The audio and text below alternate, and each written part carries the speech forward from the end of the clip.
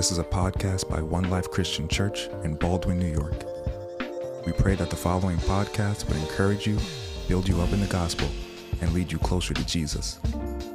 We remind you that these are simply tools to help you in your walk, and ask that you still look for a local church to attend and serve in. Welcome to the living room.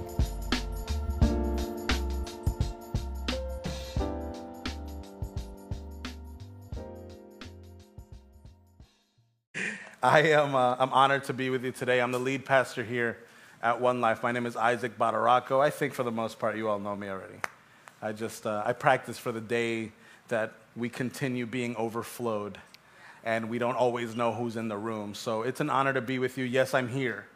I'm here with you in person. I'm honored to be with you in person, and I have a word of God for you today. There's no need for reintroductions here. I just want to go into God's word. Is that all right? Praise God. If you'll open up to the book of Proverbs chapter 3.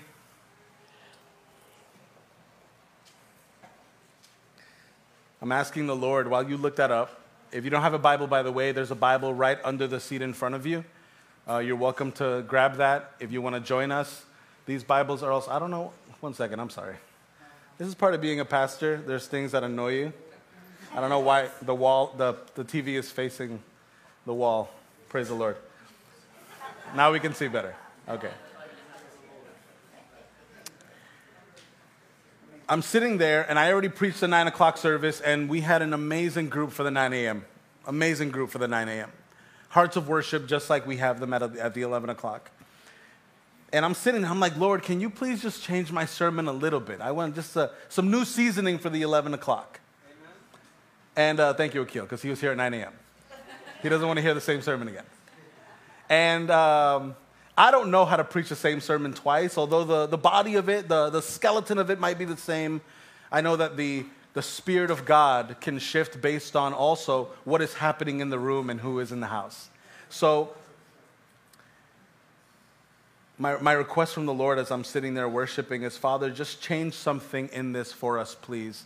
And so I want to start first by bringing us into the Word of God.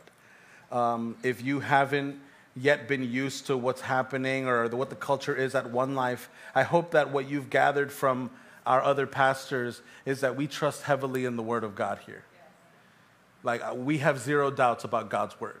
Somebody asked me this week, why is it that when I read the Bible, there's so many things that I disagree with? Like, Pastor, what can you tell me about my disagreement? And all I could respond was, oh my God, sometimes when I read the Bible, I disagree with some stuff too. Is that weird for you? But the truth is that I still trust in the sovereignty of the Word. And though it says things that I personally in my flesh don't agree with, it is still the Word of God. And our response is to what He has said, that we are to trust God. Proverbs chapter 3 verse 1 says, "My son, do not forget my teaching, but let your heart keep my commandments. For length of days and years of life and peace they will add to you. Let not steadfast love and faithfulness forsake you. Bind them around your neck, write them on the tablet of your heart. So you will find favor and good success in the sight of God and man." Have you noticed humanity's tremendous need, desire certainly, for affirmation? No, is that just me? And even for people who are too proud to admit it, everybody likes a little applause. You know, and it gets to the point where it's a little uncomfortable, but like, oh, I would love for somebody to affirm me. So you will find, verse 4, so you will find favor and good success in the sight of God. God first, and man. Trust in the Lord with all your heart, verse 5 says, and do not lean on your own understanding. In all your ways acknowledge Him, and He will make straight your paths. I may forget to come to verse 6 at the end of my sermon, so I'm going to start with verse 6. In all your ways acknowledge Him, and He will make straight your paths. Some of us sit week after week in the house of God when we know that there are things inside of us that we struggle with. Even if it might be your disbelief. Have you ever gone to God and said, God, I struggle to believe the things that you ask me to believe, but have you ever considered going to him and saying, Lord, help me with my unbelief? Yes. But a lot of us find shame in that, right? Lord, when I read your word, I feel like, I don't know, like I don't really want to honor my mother and my father. I struggle, my relationship with them is troubled. But that's what your word says, so that my days are made longer. But I struggle with that in my heart. But of course, our response is to acknowledge him in all our ways. Why? Because he then will make straight your paths. So as much as we've tried to walk in the path of righteousness, anybody else struggle to walk in a path that's always straight? I love that it says here, and he will make straight your paths. For the days where we don't have the Christian character, the integrity to walk straight in our path, it says that he will make straight our paths. A promise from the Lord. On July 11th, 7/11 of 2018, Diorca and I, along with a few other of our friends, Pastor Marlon and Angie in particular, God called us into planting a church that would eventually be called The Gathering. And when he put this vision inside of us, it was years back, before 2018. And like many people who hear the voice of God, I heard his request from me. I felt his request from me. And I was like, no, I must be hearing wrong. Because I'm a really good assistant pastor. I'll kill the assistant pastor game any day. You must not want me to start a church. And how am I going to start a church? I don't know anything about starting a church. He doesn't care, by the way. I was sharing this morning that there was one day that I was home, and there's two things that I asked of the Lord when I was younger. One of them was, if you want me to engage in your work, speak to me. Anybody else, right? If you really want me to follow you and just my whole life to you, I need to hear your voice. And even then, if we do hear it, a lot of us are a little like, I don't know, maybe it was a car that drove by or whatever. Then the other one was, Lord, if you truly, if this is really you, then touch me. Just one touch, boom. But I want to feel the weight of your arm, not just like a, right? No, I want, like, oh. One time, when I was an intern at a church in Boston, I prayed that prayer, and I was hands and knees right by the stairs to the platform, and I was praying, and I was sobbing, and I was like, Lord, just touch me, Lord. And I felt the touch. And it was the usher, because they were trying to start sermon. The pastor was trying to start the sermon. There were 2,000 other people, and I'm sitting there crying like a baby. That's my story with Jesus. Fun fact about your pastor, whenever I even see or feel the presence of God, or even if it's in a play or whatever, and I see like an image of Jesus, like, or someone portraying Jesus, my heart is crushed. Like, I'm such a baby. And actually crying sometimes makes me a little uncomfortable, but like, I'm the one crying when I'm thinking about Jesus or just considering the things that he's done for me. And so here we are. God is like, hey, right before we planted the church in July 11th, I was home. The house was empty, and I decided not to get up and get ready for work, instead to take a little nap before I went to work. And as I am kind of falling into a sleep, I hear, build me a house. And I wake up, and my response, maybe I'm the only one, but when I wake up, I'm like startled already. But I woke up startled, but I also felt fear. But I wasn't afraid. It's hard to explain, but I felt like what had spoken to me and whispered in my ear was something that like shook my reality. And it was so cryptic at the moment. Today I know what it meant. But in the moment I was like, build me a house. First of all, who's in my house? Who's whispering in my ear? It was just my wife and I. We had no kids. There's no other men in my house. And it was this deep, thunderous voice. Build me a house. Point is, at some point we said, okay, like we're going to choose to be obedient and see what you do with that. July 11th, 2018, the gathering begins. We didn't know what God was going to do with this. We didn't have clarity. Is this like a hangout, a Bible study? Is this a church? Like, what is it that you're calling us to? What does build me a house mean? A family member of mine who probably doesn't believe in me, I don't know if she still does or doesn't, but she said, no, you heard wrong. Build me a house means that you need to trust him better in your heart. And technically she wasn't wrong, but that wasn't what God was calling us to. Instead, we decided to be obedient. We set everything up. We put out some food because food always brings people to the house. There's always community and fellowship in food. We put the food out. We don't know who's going to come. I remember Marlon, Angie in particular, running around like she does here, just setting the coffee and getting the food ready and the water and making sure people are comfortable. And she's doing the very same thing, but we don't know who's going to show up.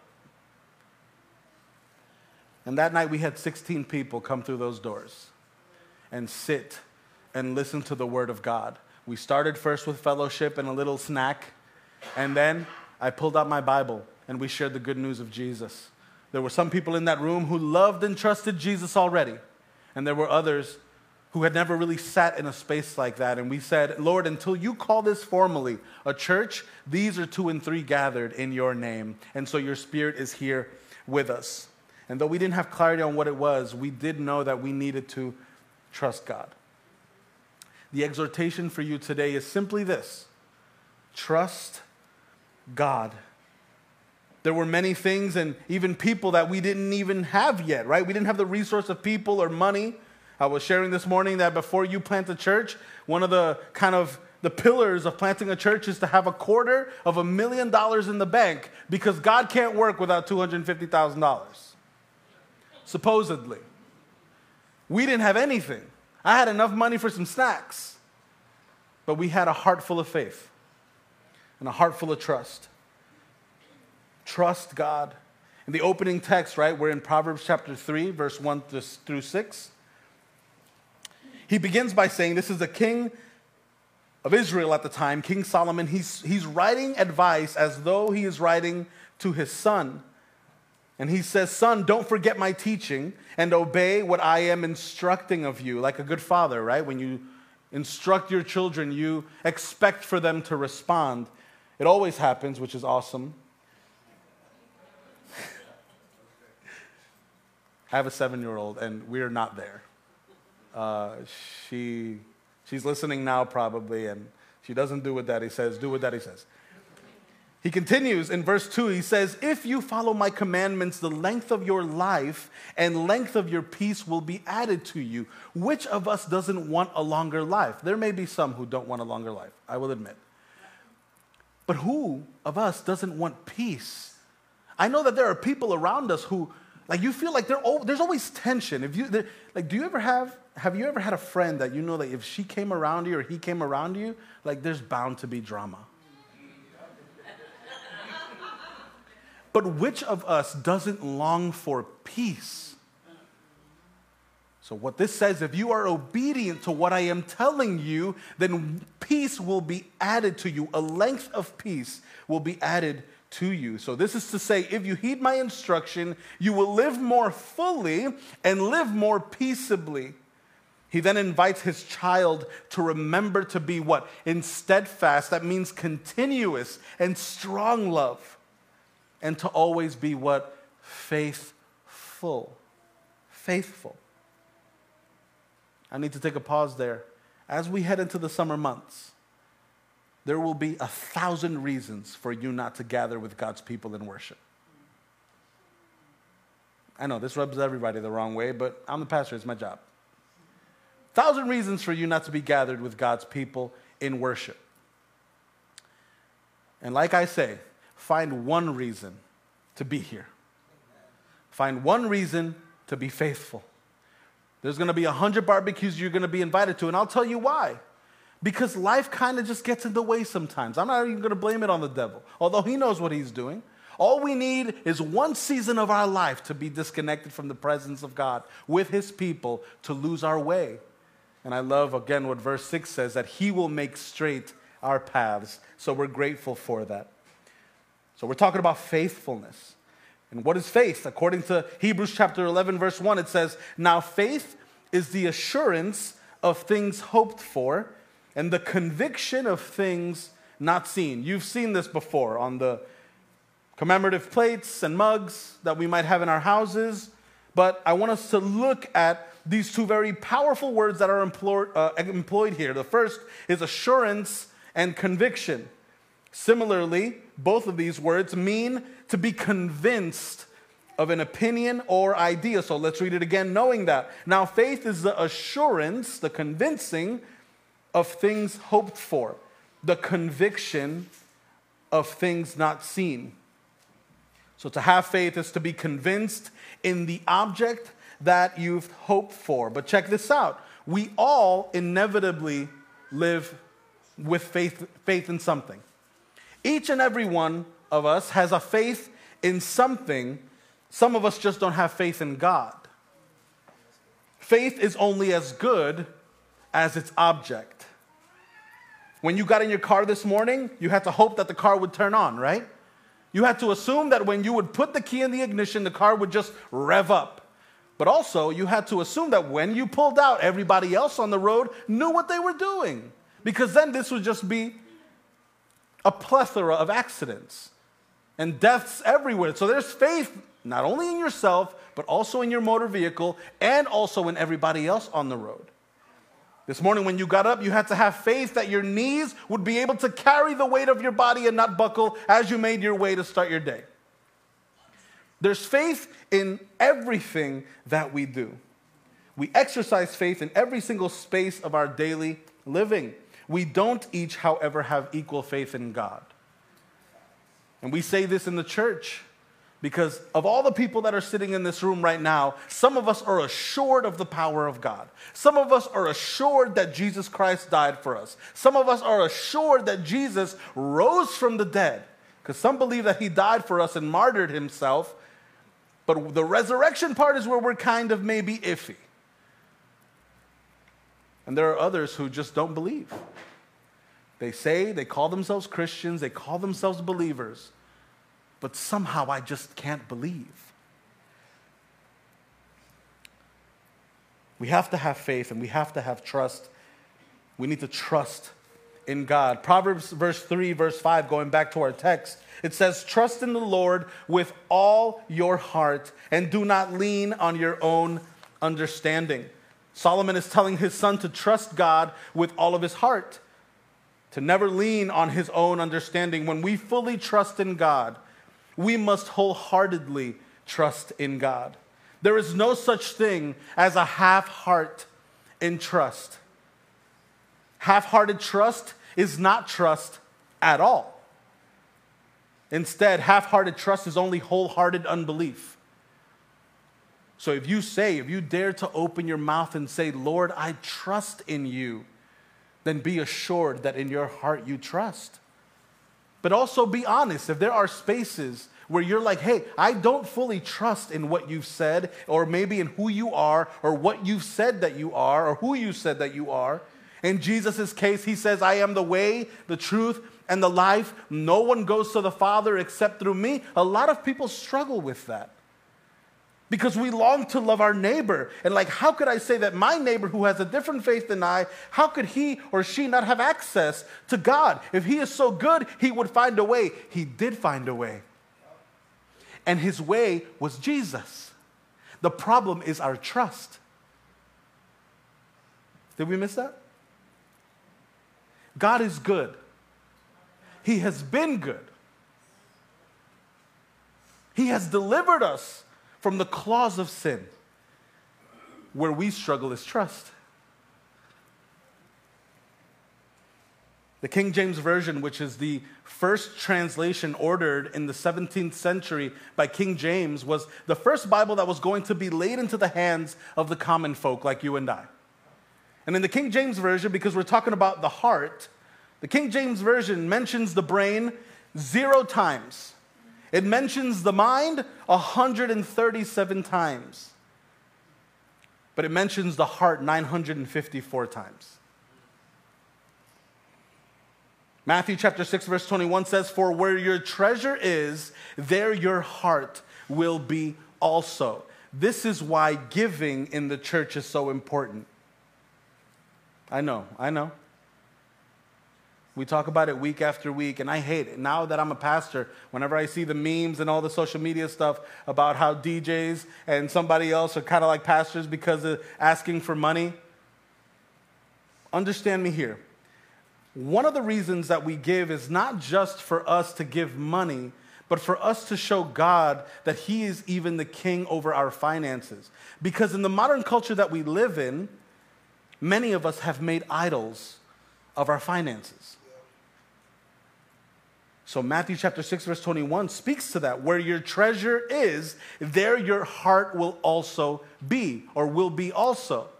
So when we surrender our gifts to God, you can call it a donation if you want, but really it should be a gift from the depth of our hearts. It's to say, Lord, my treasure is you. My heart is with you. It is not in the idolatry of our finances. But of course, this is not speaking about a natural heart or the heart of flesh, but the most inward soul and spirit within us. I'm going to invite you guys to track with me for a little bit. You're at the 11 o'clock. You weren't at the 9 o'clock. Track with me. We're talking about trusting God. You're going to need this tomorrow. And you're going to be like, damn, I knocked out for that one. Be with me. Stay with me. Stay with me. In 2 Samuel chapter 1, verse 6, it says, let me give you the context beforehand. King David, before he was a king, there's a young man that comes to him and delivers him the news that King Solomon has died. And when David asks him what happened, in 2 Samuel chapter 1, verse 6, because we're talking about not the heart, but not to lean on our own understanding. 2 Samuel chapter 1, verse 6 says, and the young man who told him being David, said, by chance I happened to be on Mount Gilboa, and there was Saul leaning on his spear. And behold, the chariots and the horsemen were close upon him. David asked this young man who brought the news of Saul's death, how he knew, and he responded that he saw Saul leaning on his spear. Saul had committed suicide shortly after being wounded in battle. But I'm going to stretch here for a moment, and I'm going to dare to say that to lean on your own understanding could be equivalent to spiritual suicide. The reason Solomon was leaning on his spear wasn't because he was tired. It was because he leaned on it to take his own life, because he knew that defeat was at the doorstep. For us, to lean on our own understanding is to take away the authority that God has over us to direct our paths. Why? Because a lot of us don't want to make moves until we have clarity on what God is asking of us. What God calls you to, friends, is always scary. 100% of the time, God asks something of you, it is scary. Your response should always be to trust God. He's telling you to go into ministry, scary, trust God. He's leading you in the path towards a healthy relationship. Oh, but I don't know if I like that person. Trust God. You're in a relationship that you know maybe dishonors God, but your heart longs to be at the feet of the Father, even in your relationship. And sometimes you following God requires you to leave people behind you. And as much as that breaks your heart, what is your response? Trust God.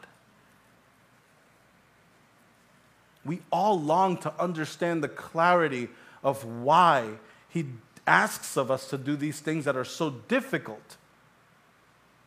But the truth is that we don't need to know the answer. We don't need to know why God does what He does.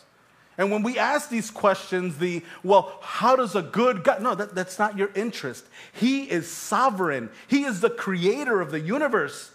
And as many questions as we can have, you have to be satisfied with the fact that you won't always understand.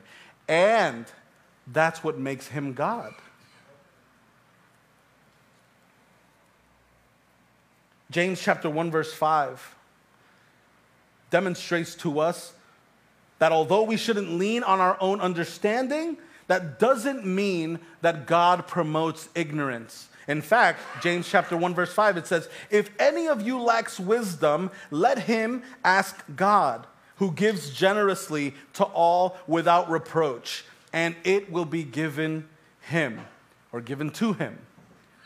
So God is not calling you. He's saying don't lean on your own understanding. Don't make understanding your only support, but don't walk around here ignorant either. Ignorance is a problem that we have in our world very actively. These intentional postures that we have to believe social media, to believe other people's fake lives, to believe what the news says, to believe what people who have no idea who Jesus is say, instead of us trusting God. This word of God, friends, has stood the test of time. But we will believe any Joe Schmo standing next to us over believing what God has already established for us. Have you noticed that? And it's why? Because we lack faith. Because we don't get to see God, it's harder for us to ignore the things that He is so intentionally calling us to. So there are some roadblocks then that can stunt our trust in God. First is fear. For the fear of the unknown. For a new believer or an unbeliever, it may be something as simple as saying, like, I'm afraid to believe in something that I don't understand because it's so opposite of what I've learned my whole life. So it doesn't make sense. We're trying to make sense of it. The world teaches us to distrust. Many of us even teach and show our children to not trust in anything or anyone. Some people parent that way, that we'll teach our children to distrust everything and everyone around them. And it's true. Some people will stab you in the back. Some people will tell you yes when it's a no. But to teach our children a culture of distrust affects generations. But here, once again, the Word of God contradicting what culture teaches us. To trust, and trust in something you can't see. That seems almost inhuman. It's impossible, almost. Culture teaches us that distrust is almost a doctrinal teaching in modern culture. For the believer, however, fear comes in the form of prayerful distrust. You pray for something, but you don't actually believe God will come through for you or that He even can. You know that your response as a Christian should be to pray, but while you're praying, you're like, he probably can't do this, but I'm going to pray anyway. So we pray to say we prayed, all the while we never believed and plotted to take care of the issue ourselves anyway. Or we pray to God for clarity, but we've already made a decision regarding what we're praying about. So while you're praying for God to, please God, help me with this, help me decide, should I take this job, should I get into this relationship? I said this morning, you're already thinking about your outfit for the first date when God is clearly not calling you into that relationship. So we go to God, and our distrust in His authority even drives us to say, even though, Lord, you say in your word to not be unequally yoked, which is not just about relationships, friends, by the way. It could also be about relationships in the intimate, right? A boyfriend, girlfriend, dating relationship. It's also about your friends. You should long to be around people as a believer who are unbelievers so that you can bring them the good news of the gospel. But there are limits because it's easier for them to pull you down than it is for you to pull them up. So when they invite you to the club, don't say, well, I'm going to do God's work in the club. I'll tell you what, it's never going to work. It is never going to work. I just got invited to be a groomsman. I'm 36 years old. I didn't even think that was possible. I have no business being a groomsman in your wedding, but it's one of my friends from high school, so I'm going to do it. But the first thing, we had one meeting, all the groomsmen, and they're planning out everything, and you know where I'm heading with this. I said, friends, first things first, don't ask me to do your wedding. Can't stand doing weddings. Pastor Justin's right there. Anybody want to get married, call Pastor Justin. I'm kidding. If you want me to do your wedding, I'll do your wedding. I'm not going to like it, but I'll do it. And as they're planning, You know, we get through the tuxes. We're going to do a little chocolate brown. I don't know how I'm going to look in chocolate brown. They're planning a big pudding pop. Thank you, Stephen. My goodness.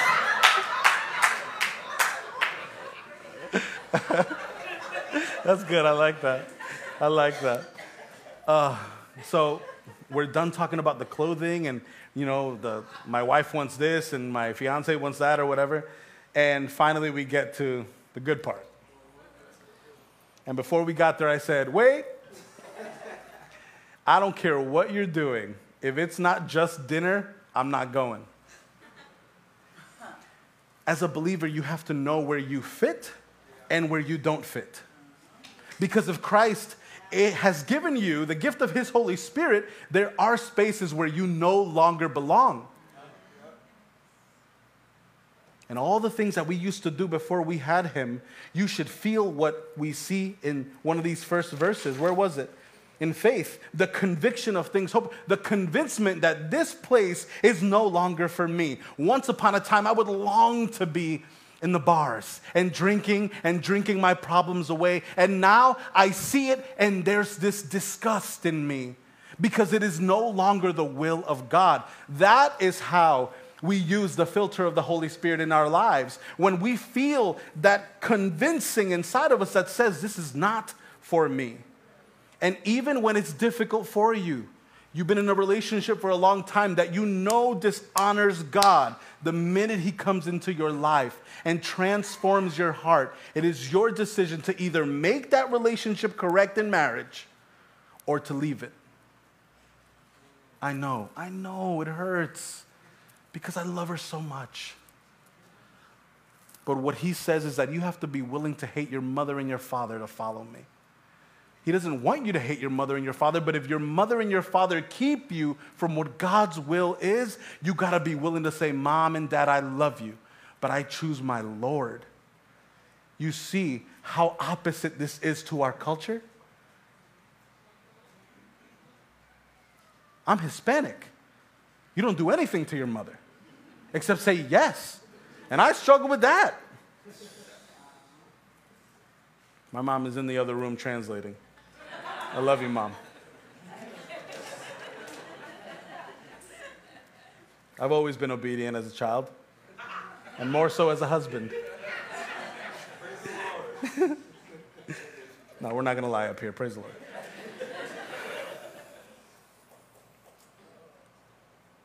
So we have fear. It's a roadblock in our journey to trusting God, but then we also have confusion. Furthermore, once you have that fear, the enemy also uses fear, but then fear produces doubt, and doubt feeds off of confusion. But 1 Corinthians chapter 14:33 establishes this. God says, for God is not a God of confusion, but of peace. Therefore, anything that actively and intentionally causes us confusion is not of God. The truth is that you don't need to understand everything. If you understood everything God does, then he would not be sovereign and we would not be in need of him. But we will never understand all or the fullness of the mysteries of God. And for that we praise him. As long as you know that he's got you, it is truly all that you need. To trust God with your whole heart is never to waver, even when his provision, please listen. To trust God with your whole heart is to never waver, even when his provision doesn't look like what you asked for. And I know that in this room right now, this will bless somebody. There's a character, a man, real in history. His name was Job. Brian, actually, we were talking about Job the other day.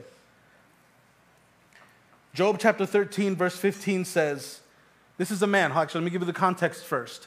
Job is a man in scriptural history, a real person. And Job was a man according to God's heart.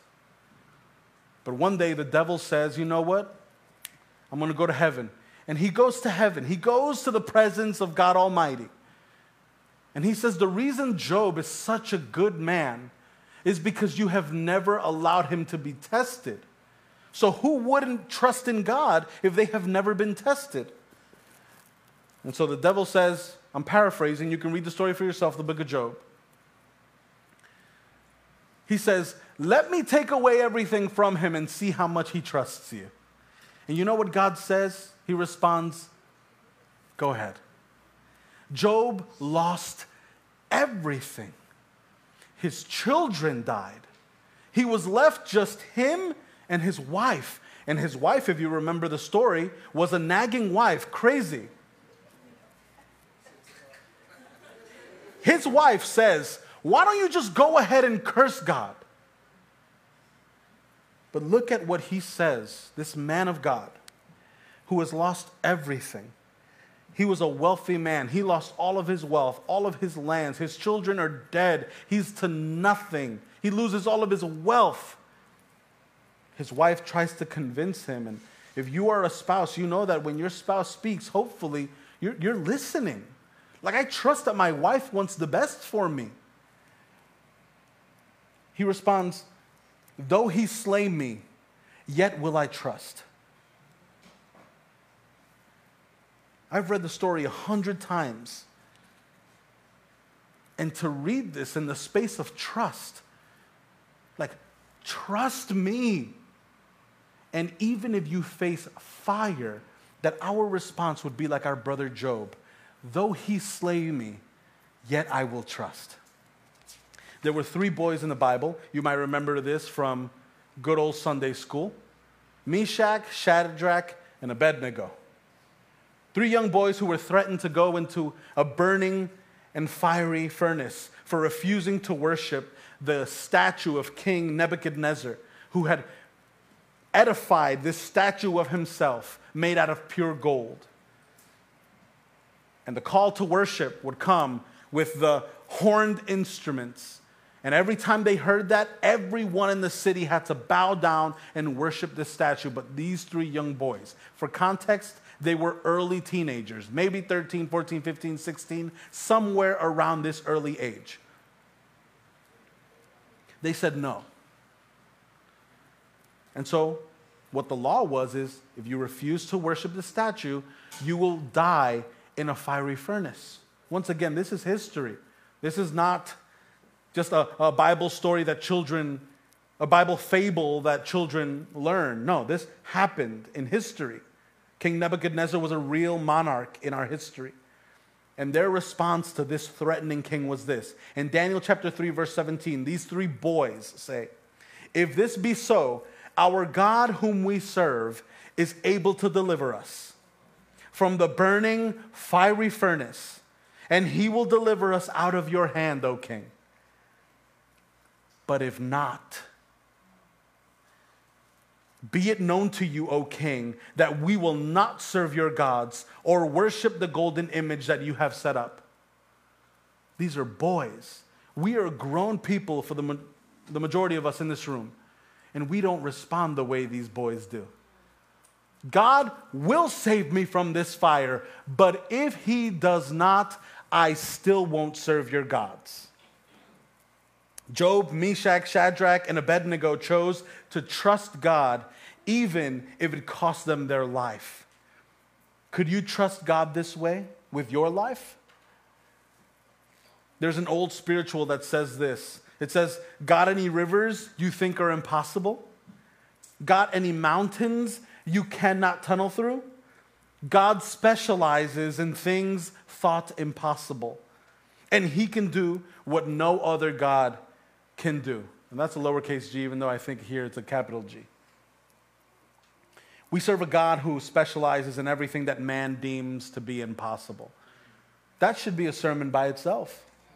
That you serve, if you're here today, even if you haven't yet made a decision to follow Jesus, you serve a God that specializes in everything that man says is impossible. My testimony is this. There's some of you in this room who I haven't met yet. You know why I haven't been here for the past 7 weeks? It's not because I was on vacation.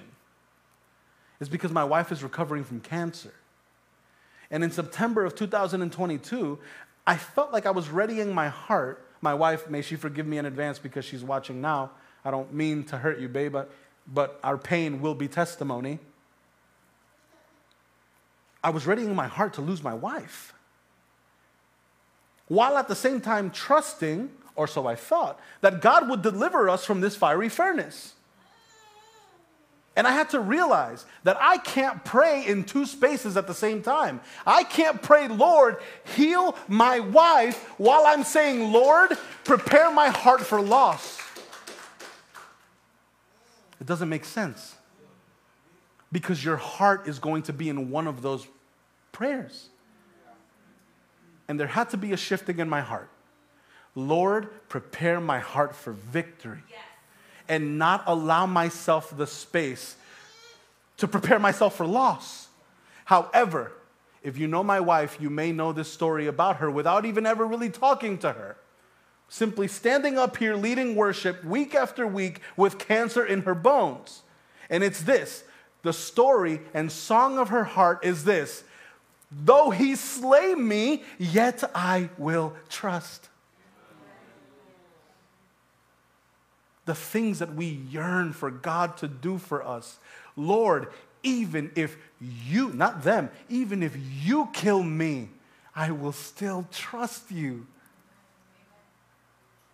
But you see, our culture says, well, if God is really good, I have no doubt.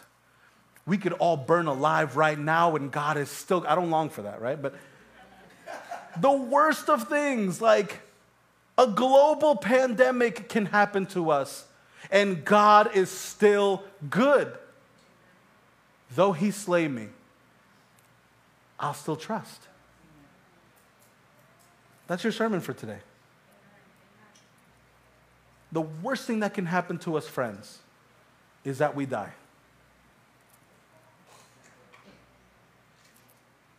Many of us have already chosen life. So even if I die in the natural, we will have life forever.